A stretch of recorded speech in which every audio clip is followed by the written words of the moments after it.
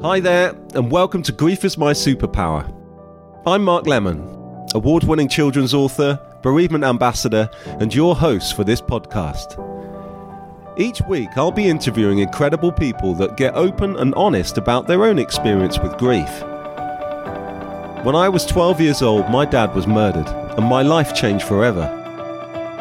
I try to explore with my guests if it's possible to live a happy and fulfilled life after the death of a loved one. You can find me as the Dad Author on Instagram and at the Lemon Drop Books website.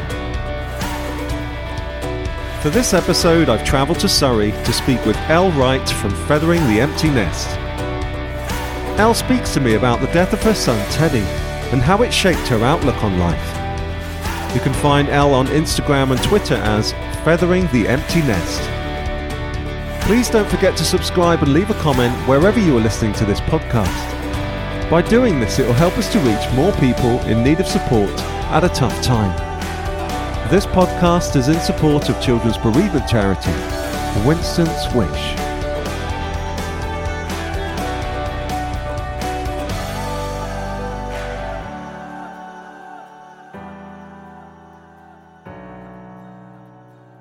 Okay, so today I have travelled to sunny Surrey to meet with someone who is extremely inspirational, someone that I follow on Instagram, and it's Elle Wright from Feathering the Empty Nest. Hello. Hello, thank you for having me. For the listeners, are you able to share a little bit about who you are and what you do, please? Yeah, of course. So my name's Elle. I am a mum and a wife. I live in Surrey. I write a blog, Feathering the Empty Nest. Thank you for that introduction. Which is a lot about our home and how I have come to enjoy all of the things that I enjoy and do what we've done with it. But the other part of my blog, I suppose the more serious part of my blog and what has enabled me to reach out to so many people is writing about our son Teddy. Teddy was born in 2016 and he died neonatally, so in the first few days of his life.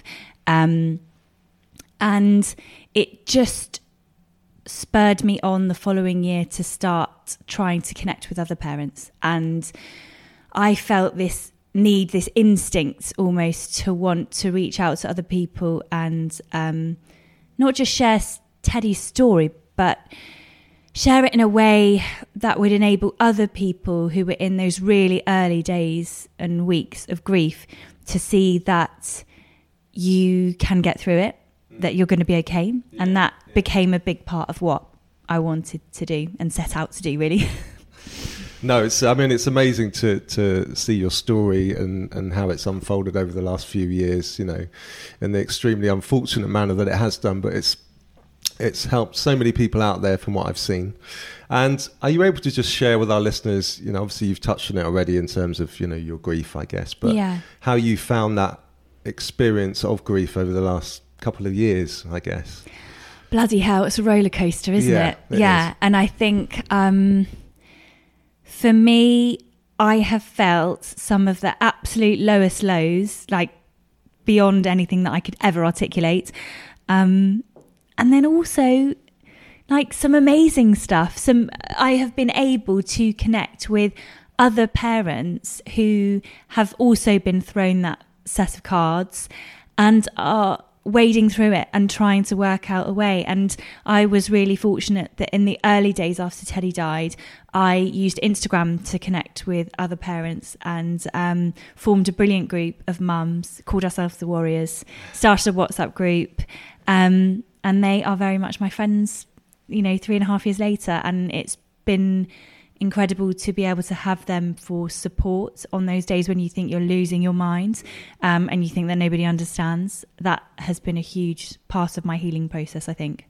Yeah, it must be incredibly healing to have that community. Yeah. Because actually one of my questions is how you've built your community over the last few years and how you initially found it, because we talked a little bit earlier just about the blog and how you got into that. Yeah. You know, you happy to share how you actually started the writing process of, you know, sharing your experience? Of course. So Teddy died in May 2016 and I was obviously on maternity leave for the remainder of that year because fortunately in the UK we live in by law, if you go on maternity leave and you have left on those terms, that is yours to take, whether your baby is here or whether your baby is not. And I think when your baby is not here and you have just been through something like that, you need to take as much time as you need to take. And there will be a lot of people who will say, when you're going back to work, why don't you get back to work? Why don't you get back to normal life? Well, no, because my life's never going to be normal again, is it? You know, it's not going to be anything that I recognise as normal, and I accepted that quite early on. You've changed as a person, haven't you? Totally. You've gone through that. Totally, because you've kind of crashed through this barrier into this new world where you've been shown that absolutely anything is possible, and not necessarily in the good way that we're all led to believe. Oh, anything's possible. You get shown when you lose somebody that you love that anything is possible, and you're not exempt. It doesn't discriminate. It can happen to any of us at any time. And I think it kind of really shines a light on that part of your life. And for me, it was a huge, huge wake-up call. And I decided to use that time and take some time off to grieve and heal, and physically heal. I think from a 9-month pregnancy, you know, pregnancy is hard on your body, as I'm sure your wife will tell you, you know, and you have all of the physical healing and the emotions and hormones and everything. And so I took that time. I used Instagram as a form of escapism, really, and was lucky enough to meet a really lovely group of girls through Instagram, who were also sharing about their babies. We'd all lost babies within kind of 6 months of each other.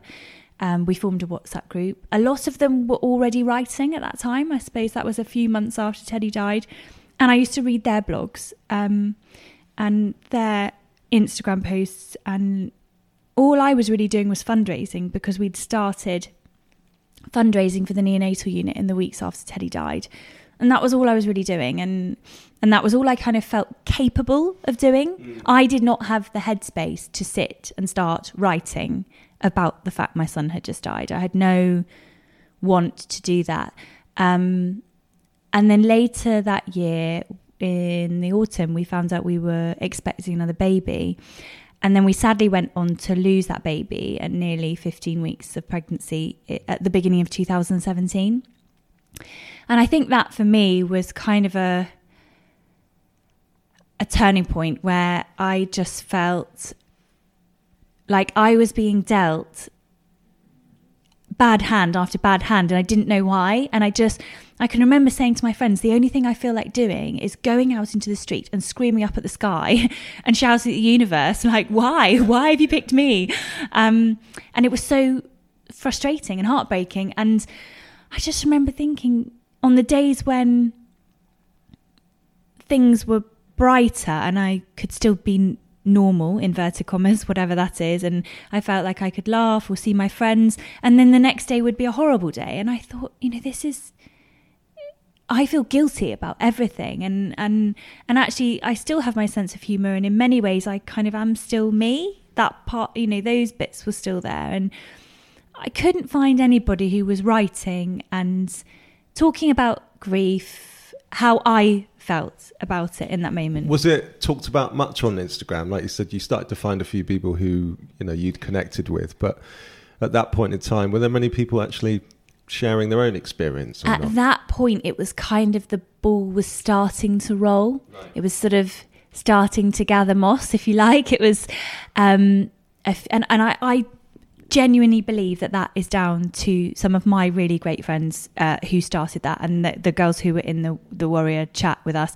Michelle writes an amazing blog called From the Other Chair. She's a therapist, but she's actually a doctor in psychotherapy. Sorry, Michelle. And is an incredibly talented writer, and at the time was writing about her daughter Orla, who was stillborn 2 weeks before Teddy was born. And she had a blog called Dear Orla, and it was letters to her daughter, but also her musings and writing. And I really think that Michelle was kind of one of the first really hard-hitting pieces about losing a child that were able to break through the barrier of getting that out to an audience beyond those who had lost. That's how I feel it. And it was she was doing lots of things, campaigns, and getting involved with Tommy's the Baby charity. And I found it really inspirational. I really did. And I think what I then started to do on my blog was something a little bit different. So it was still writing about Teddy, but I also decided that, you know, I was going to write about all the things I'd then done in those 8 months since he died. Like how had I got through those 8 months? What had I used every day to get up in the morning, swing my legs around from the side of the bed and decide that I was going to do that day, that I was going to partake. And so I started writing about all of those things. And for me, that was our home, because that became a huge project.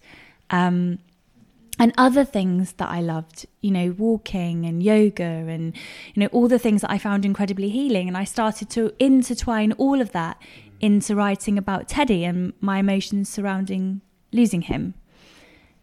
And I think that was potentially what made my blog gather traction, because it wasn't just aimed at people who'd lost a child. It was aimed anybody who was having a crap time and kind of wanted a bit of escapism and wanted to know what they might be able to use to help it. I mean, that's an amazing way that you got to the point of writing an actual physical copy of a book, isn't it? Ask Me His Name, you know, is that diary of you after your loss, you know, which is incredible. And, you know, and I'm sure it's something that a lot of people would probably like to do. You know, like I always say, grief is individual. People deal with it in their own way. And that must be a really helpful way for some people, just to read your book and then go, okay, right, I'm not alone. Take from it what you want to take from it. I always say, whenever I'm talking about grief, I am not an expert. I am not, and do not set myself up to be, you know, the Dalai Lama of baby loss. That's not where I'm going here.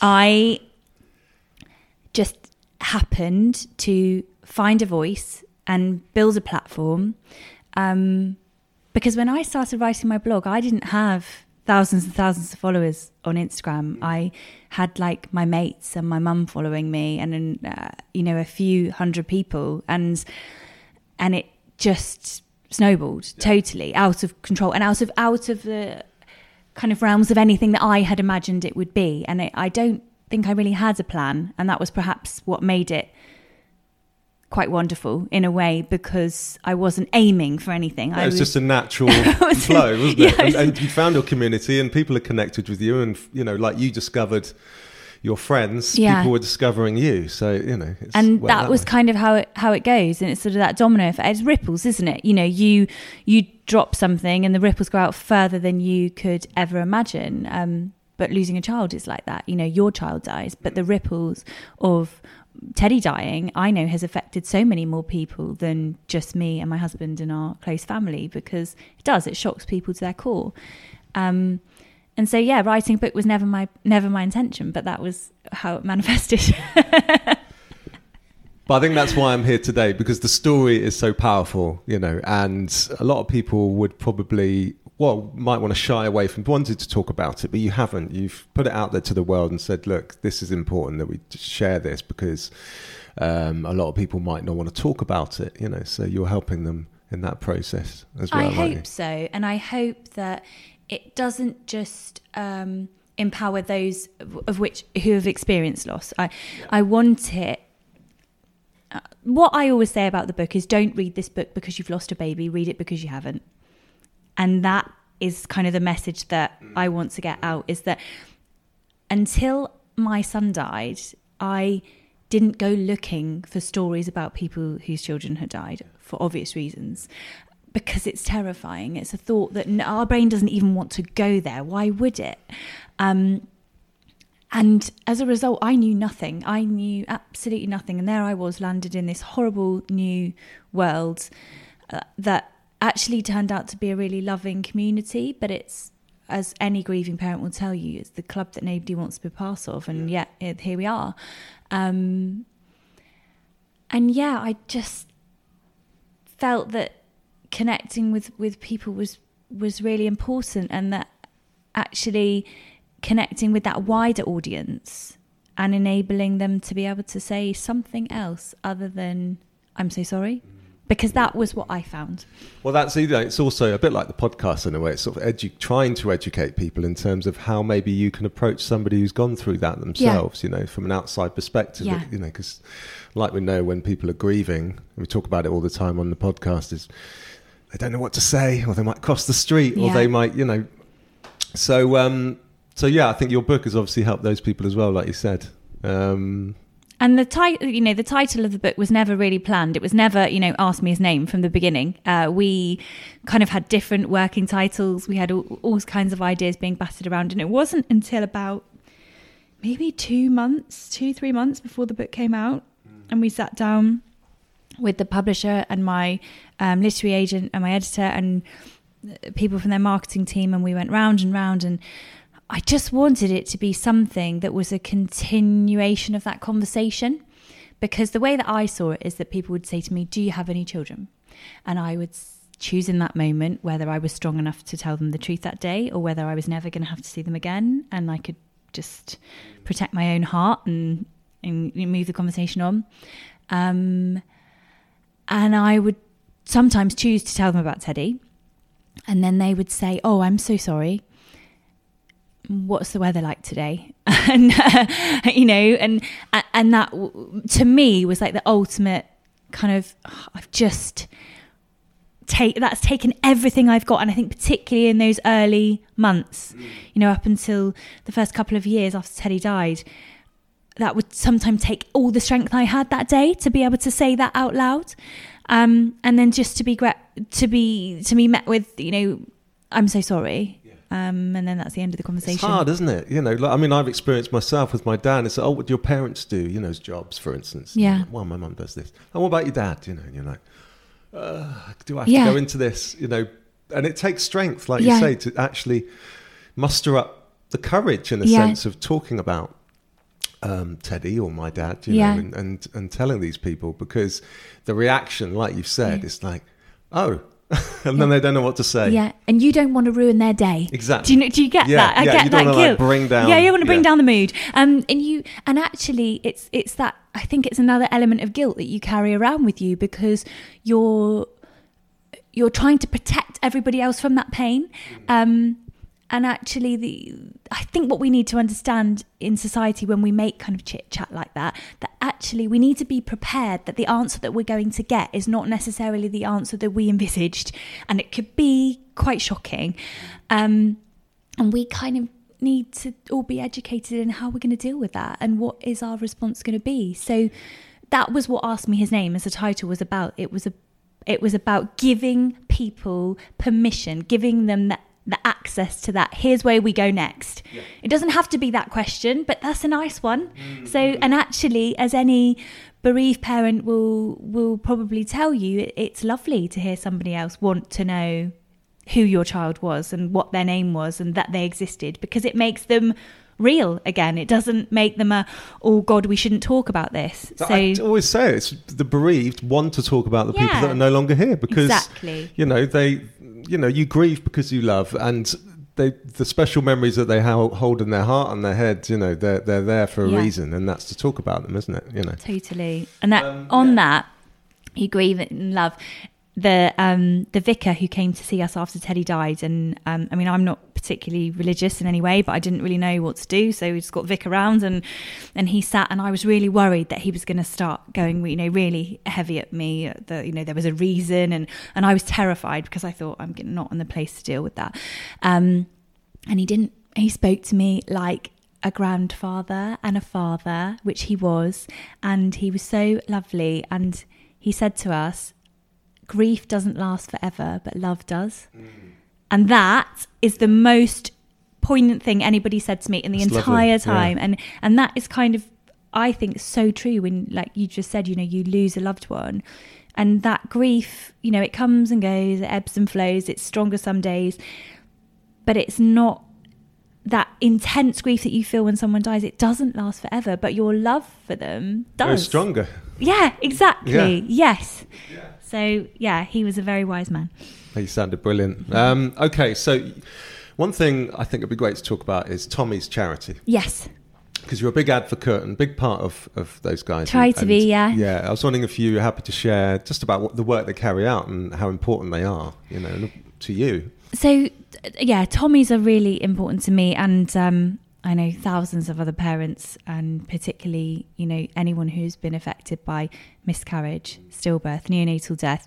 The research that they do in the UK is, second to none. They have purpose-built research centres and clinics across the UK. They've just recently opened another centre, and they are aimed at supporting parents when they lose a baby through miscarriage, stillbirth or neonatal death, but also supporting them through subsequent pregnancies. So, if somebody is experiencing recurrent miscarriage, then Tommies are able to help them and support them to maybe find out why, and actually, how do we get that person pregnant and keep them pregnant for the whole duration? How do we deliver a baby full term safely into the world? And that is, their mission statement is they want to prevent miscarriage and stillbirth. But more importantly, not just working towards that, they understand that where we are at the moment with the statistics, the way that they are at the moment, it's still happening. And actually, as long as it is still happening, we can't just focus on trying to make it stop. We have to focus on the support that is given to those parents for whom it is too late. And, that is a big part of what they do. So they're based up in Manchester.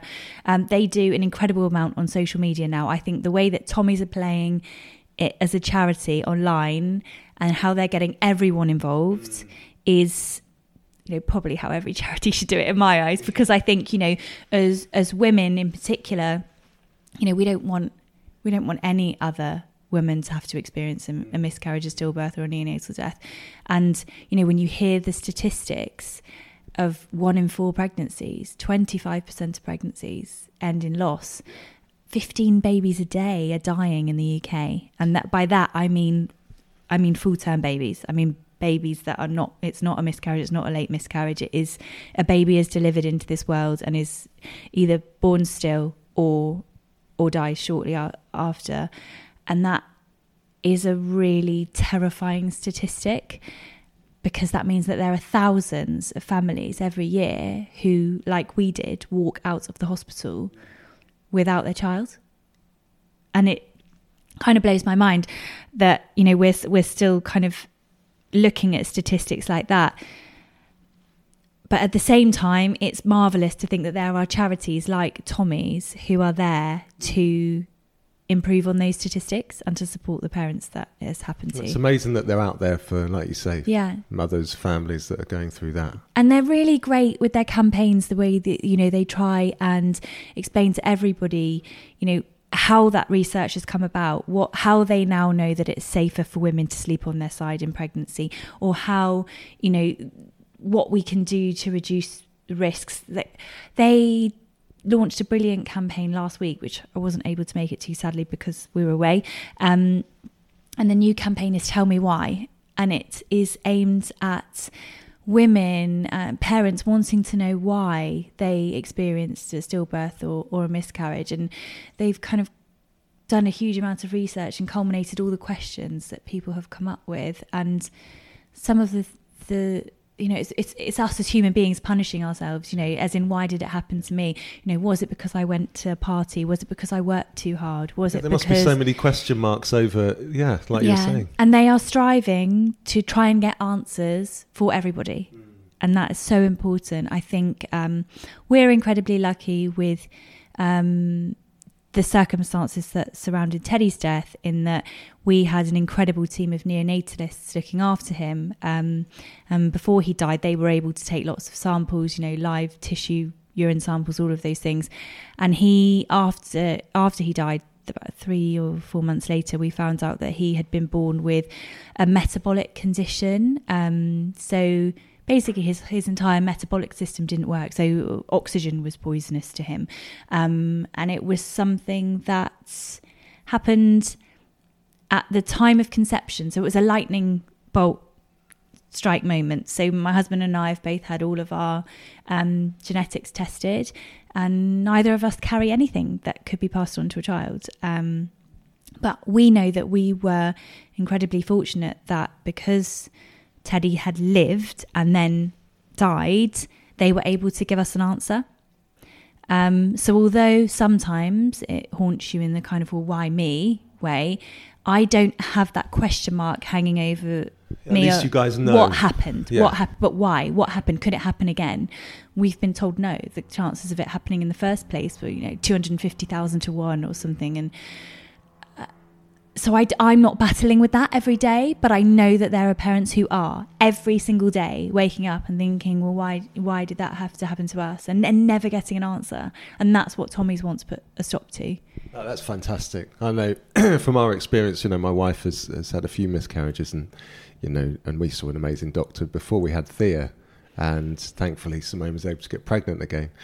And so the whole question mark is massive, isn't it? It's huge. And it's nice to know, I think, when you, as you've experienced, when you have a great consultant or a great medical team looking after you in that situation where you're trying to get pregnant, you want to have another baby.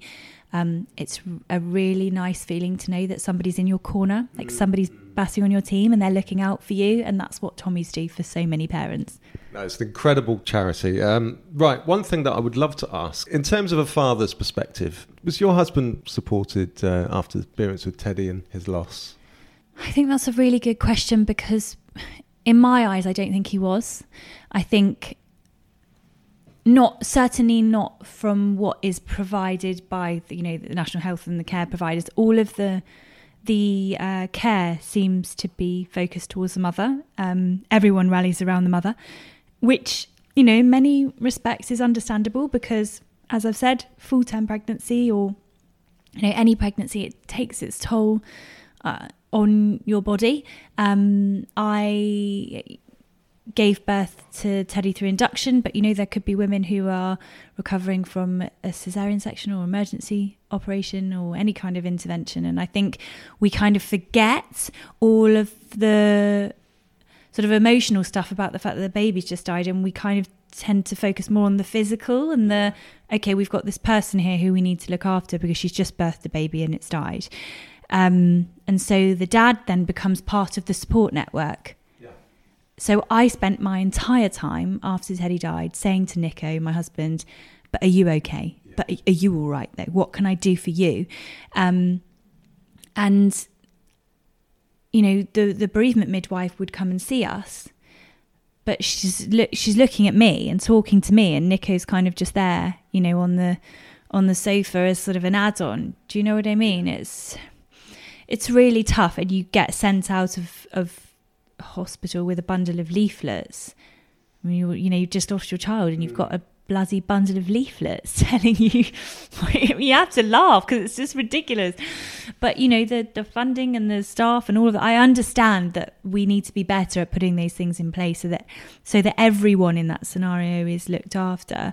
And it's great actually now to see through social media so many more dads sharing child loss stories. As I said, I'm aware that our story is just one perspective, one story of child loss. I'm not trying to speak for everyone at all, and I totally understand that everyone's situation is so different. And actually, when we talk about the dads or the partner in the relationship, it's not always necessarily a male now, that's what it's the person who didn't carry the baby. Like, what does their support look like? And I think we need to be better, but I think it's brilliant that there are partners and fathers who are writing blogs and sharing on Instagram, because hopefully that will start to build more of a community. I know that my husband has begun to sort of follow and connect with other dads. That is the power of social media, isn't it? It's the positive side of it. You know, yeah, say what you want about it. Say what you want. I mean, it has its pitfalls. Which everyone does, don't they? We all moan about social media, but then, you know, sometimes these amazing things come from it. And, you know, for that, I think we need to be really thankful, because if it wasn't for Instagram as a platform, I would not have got through the last 3.5 years. I know I wouldn't have. Yeah. That is the great thing about it. Yeah. But, like you said, maybe there is a bit more work that can be done to support fathers out there, but it's great to see fathers or partners, you know, out there. It's starting. And I think that's the brilliant thing. There has to be a starting point somewhere. And then it will start to gain some traction and we'll start to get somewhere with it. My friend Jess, actually, I will just mention her. She has an account on Instagram called The Legacy of Leo. So Jess was one of the first girls who I connected with. She's part of our little gang. And Jess does brilliant. So she started it on Twitter called Baby Loss Hour Live, where people can just use the hashtag, get involved, and they do different subjects every week. They have people come from different charities or experts, MPs, all kinds of people get involved talking on Twitter. And then she decided to turn it into live events. So I did the first one with her December last year in London, and we were supported by Tommy's, and that was how we made it happen. And I begged for donations online. But Jess has since taken this around the country. So she did another one at the weekend, and generally, they are free events unless you're asked to make a charitable donation for your ticket that goes to whichever charity is supporting. We did one that I spoke on the panel at a few months ago for Teddy's Wish, which is a charity set up by Jen and her husband when they lost their son Eddie. And so Jess has started doing these events, and the aim of them is entirely to bring all bereaved parents. Doesn't matter if your baby died 2 weeks ago or 20 years ago. It doesn't matter. It doesn't matter if you had a miscarriage, you experienced stillbirth, you had to have a termination for medical reasons, whatever it is. Yeah. Everyone's welcome, and everyone's stories, mums, dads, everyone in. Let's go and let's talk about it. And I just have to rave about her events, because I was involved in the first one and then I spoke at another one, and the atmosphere in the room of that sort of positive vibe and that togetherness is incredible. What she's creating is a real community and a really lovely sort of feeling. So the community is the good thing, isn't it? It's like you said, people out there who just know that they're supported by other people. And there are people like them. Yeah. Okay, we're moving on to some questions from the children at Winston's Wish now. Okay. So I have 3 for you. The first one is, how do you make yourself feel happy when you are feeling sad? Oh, good question. Well, I have Boris, who is currently sleeping. Boris is my pug. Boris is snoring for the listeners. and if I'm totally honest, when I feel sad, I just go and give him a cuddle or pick him up or take him for a walk. And anybody who has a dog or maybe has a pug, they will know that you can't be sad when you have a pug around. How old is Boris? He is 4.5. So we got him in the year before we had Teddy. So he was 1.5 when Teddy was born. And he has really been my reason to smile again. I dedicated the book to him. That's not even a joke. No, I mean, he has been that, every day I would get up out of bed and you feel purposeless. And he gave me a purpose. He gave me a reason to get up. Pets are a powerful tool when it comes to support. Oh my God, yes. Yeah. And you find that so many people who are bereaved and they've just lost a loved one get a pet. They get a dog or they get a cat. And I think it's that, I think particularly with dogs, that sort of companionship. And now for me, I'm at home, I work from home. Having him around is great. I can never be sad when I've got him around. You do also have a cat, which greeted me on arrival. He's nice sometimes. He's mixed. Not as friendly as Boris. No. Okay, moving on to question 2. How do you think your grief has shaped you? Oh, wow. I think, how has it not shaped me, really? I think, and you can probably vouch the same. I think, as I said to you earlier, it's made me realise that anything's possible, and not necessarily in the way that I was expecting. And I think for that reason, it makes me a lot more grateful for the things that I do have. That was something that I used kind of in the weeks and months after Teddy died. If I was having a difficult morning and I would get out of bed, I started by sort of listing things in my head, all the things that I did have, because that I thought was a really good way to get some positive energy. And then I would just walk around the house saying them out loud. You know, I have a loving family. I have a roof over my head. I have, all these things. I was having a good hair day. I have great hair, shouting it, all these things. And I think when you start to be really aware of what you've lost, you become hyper aware of all the things that you do have, and you become really, really grateful for them, so much more so than you were ever able to feel that gratitude before. The gratitude is everything, isn't it? I mean, one of my earlier guests, Sarah Conda, she used to do 3 things that she was thankful for, and now after our chat, she started to do them again, and she's sharing them with her audience. And I think that's really lovely, because a lot of her audience are young, sort of teenagers as well, which I think it's really nice to put that message out there, isn't it? The gratitude. Absolutely. And I think it's so British, isn't it, to not... We think that we're being smug, or we're blowing our own trumpet by saying, but you're not doing it in a... I'm certainly not... Whenever I'm grateful for anything, I'm not doing it in an all look at me, everything's so great and perfect, because obviously my life is not great and perfect. Obviously I would give up everything to have my son here. Who wouldn't? But I think when you, and I'm not necessarily talking about material things, but anything that you have that you're grateful for, it's really important to feel that gratitude and to share it with others, and to make other people think about what they have gratitude for.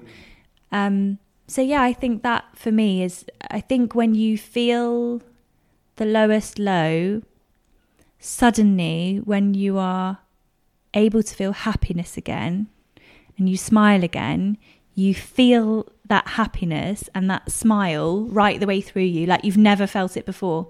And suddenly you have a whole new perspective on what it feels like to be happy and laugh. So this podcast is obviously called Grief is My Superpower, and I think you encompass everything that title means. Is because you've used it as a superpower. You've used it to help others. Your grief is being used to, I hope so, to make, just to try and help people along who are going through a similar experience. And obviously that goes for, all of my guests. But, you just saying that kind of really struck a chord in terms of that, why I decided to call it that. But it does, it is true though, isn't it? I think when you have felt the worst and then you go on to smile again and laugh again, it's quite invigorating, isn't it? Because you feel invincible. You think, well, I've walked through the flames. I've done that, and I can still laugh. I'm still standing here. This is amazing. Like, I feel brilliant when I laugh, and I'm happy now. And I think that maybe that is a superpower. I don't know. Yet to be proven. Okay, moving on to question 3. So, what do you do to remember Teddy? Now, seeing you in Cornwall on social media and, putting Teddy's name in the sand, I think that was beautiful, That's a big one. Yeah, what sort of things do you... So that was something that we started in the Warriors group. I can't remember. I think Michelle had gone on a trip across America after Orla died, and Andy, her husband, was cycling down America. So he did the full length. Crazy. Husbands, eh? And she wrote all of the babies' names in the sand, and she sent it to us as a picture in the WhatsApp chat. And then it just became this thing that we all did. We all just wrote their names in the sand, or we wrote them on pebbles and left them on the beach. So that is, I think, a really lovely way, and it's a really visual thing, because for me, when I write Teddy's name in the sand, obviously it makes me feel great, but then I walk away and I think, oh, I wonder who will see that. I wonder who will say his name out loud. And that's like a way of parenting him, which I think is really nice. And now I've sort of spoken about that more on social media and wrote about it in the book. I find people sending me pictures of their children's names that they've written in the sand, or that their friends' children's names that they've written in the sand and said, look what I did for my friend today. And yeah, that's brilliant. I think that's a really lovely kind of way to remember, and for everyone to remember. No, it's beautiful. Okay, one thing I'd realised we hadn't talked about is, so I saw you with some headphones on the other day in a studio with a book in front of you. Yeah. When is this audiobook going to be the available to the world? Audio book of Ask Me His Name is coming out during Baby Loss Awareness Week. So Baby Loss Awareness Week, for anyone who doesn't know, starts on the 9th of October. It's the 9th till the 15th. There was a little grumble from Boris. The 9th to the 15th of October every year. And so we've decided Audible has decided to launch the audio book for download on the 10th of October. So it will be available then. And how did you find the process of doing the audiobook? Because I'm guessing you needed a lot of water and... tissues, water. So I've obviously waited to do it. I could have done it sooner, but I didn't feel, after writing the book and finishing it in beginning of April last year, and then doing all the edits, you feel like you've read through it so many times, as I'm sure you know, and you think, I never want to read those words again. And I think particularly when it's about something quite painful and you're revisiting really painful times in your life, because when you are reading those back, you're not just reading them as a reader, you are playing those events back in your head. Yeah. And that, for me, was something that I couldn't read out loud. I couldn't do it. And so, yeah, I felt like I needed to be in a place where I felt able to do it and deliver it in the way I felt it deserved to be delivered. And so, yeah, so now the time was right. It was good. It was meant to be now. And Audible wanted to do it. And I thought, who better to do an audiobook with? Because, yeah. So but it was cool because I went to the studios, and serious people record books at Amazon Audible. Like, they have like a wall of pictures of people who'd been in those recording studios. Yeah. Stephen Fry and Eddie Redmayne, and but proper people, people who and then there's just little me with my headphones on, sort of sitting, trying not to cry too much. So yeah, but it was good. And actually I was talking about this with a friend yesterday. It kind of felt like a form of, for me, closure on the book, because I've read it all aloud, beginning to end.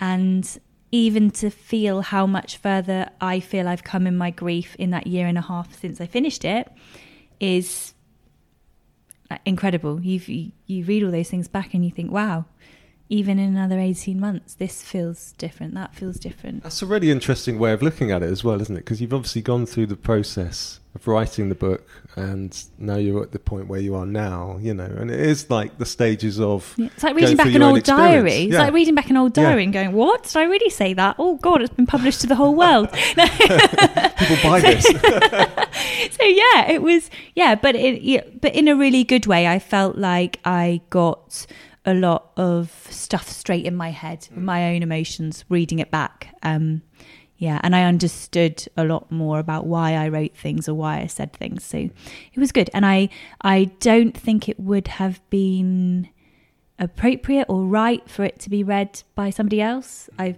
feel like it needed to be me telling the story. So yeah, I hope people like it. No, it had to be you, of course. Okay, my final question to you is, when you say Teddy's name and you think about Teddy, how do you want to continue his legacy? I think for us as parents, I always talk about this. My husband said in the kind of weeks after Teddy died, I never want him to be the reason that we don't. I want him to be the reason that we do. Probably the most poignant thing that my husband's ever said. Probably maybe the only, but it was like this lightning bolt moment where I thought, God, you're right. I never want to be that woman who everyone says, oh, don't say that to Elle because her baby died, or oh, there's Elle, she lost her son. I don't want to be her. I don't want to fall into victimhood because our son died. I want him to be the reason that we do. So whether that's being able to say yes to something, to an invite, or whether that's being able to celebrate him through the fundraising that we do, or whether that's being able to just speak his name out loud to a random stranger and enable that conversation to go further so that other parents can do the same. That's the best legacy. Like, do you know what I mean? That for me is his energy just continuing and hopefully helping other people. So yeah, it's sorry, it's a bit of a hippy dippy round the corner answer, but yeah, that's no, that for sounds me. Perfect, and I think you couldn't do it any other way, could you? It's like we talked about earlier, remembering how much you love him, and continuing the conversation with people that you want to talk to him about. Exactly. Yeah. So this has been an amazing conversation. I always say grief is individual, and we deal with it in our own way. And I just want to say thank you so much for being on the podcast and having me here today. Thank you for coming. It's been a pleasure. Thank you so much.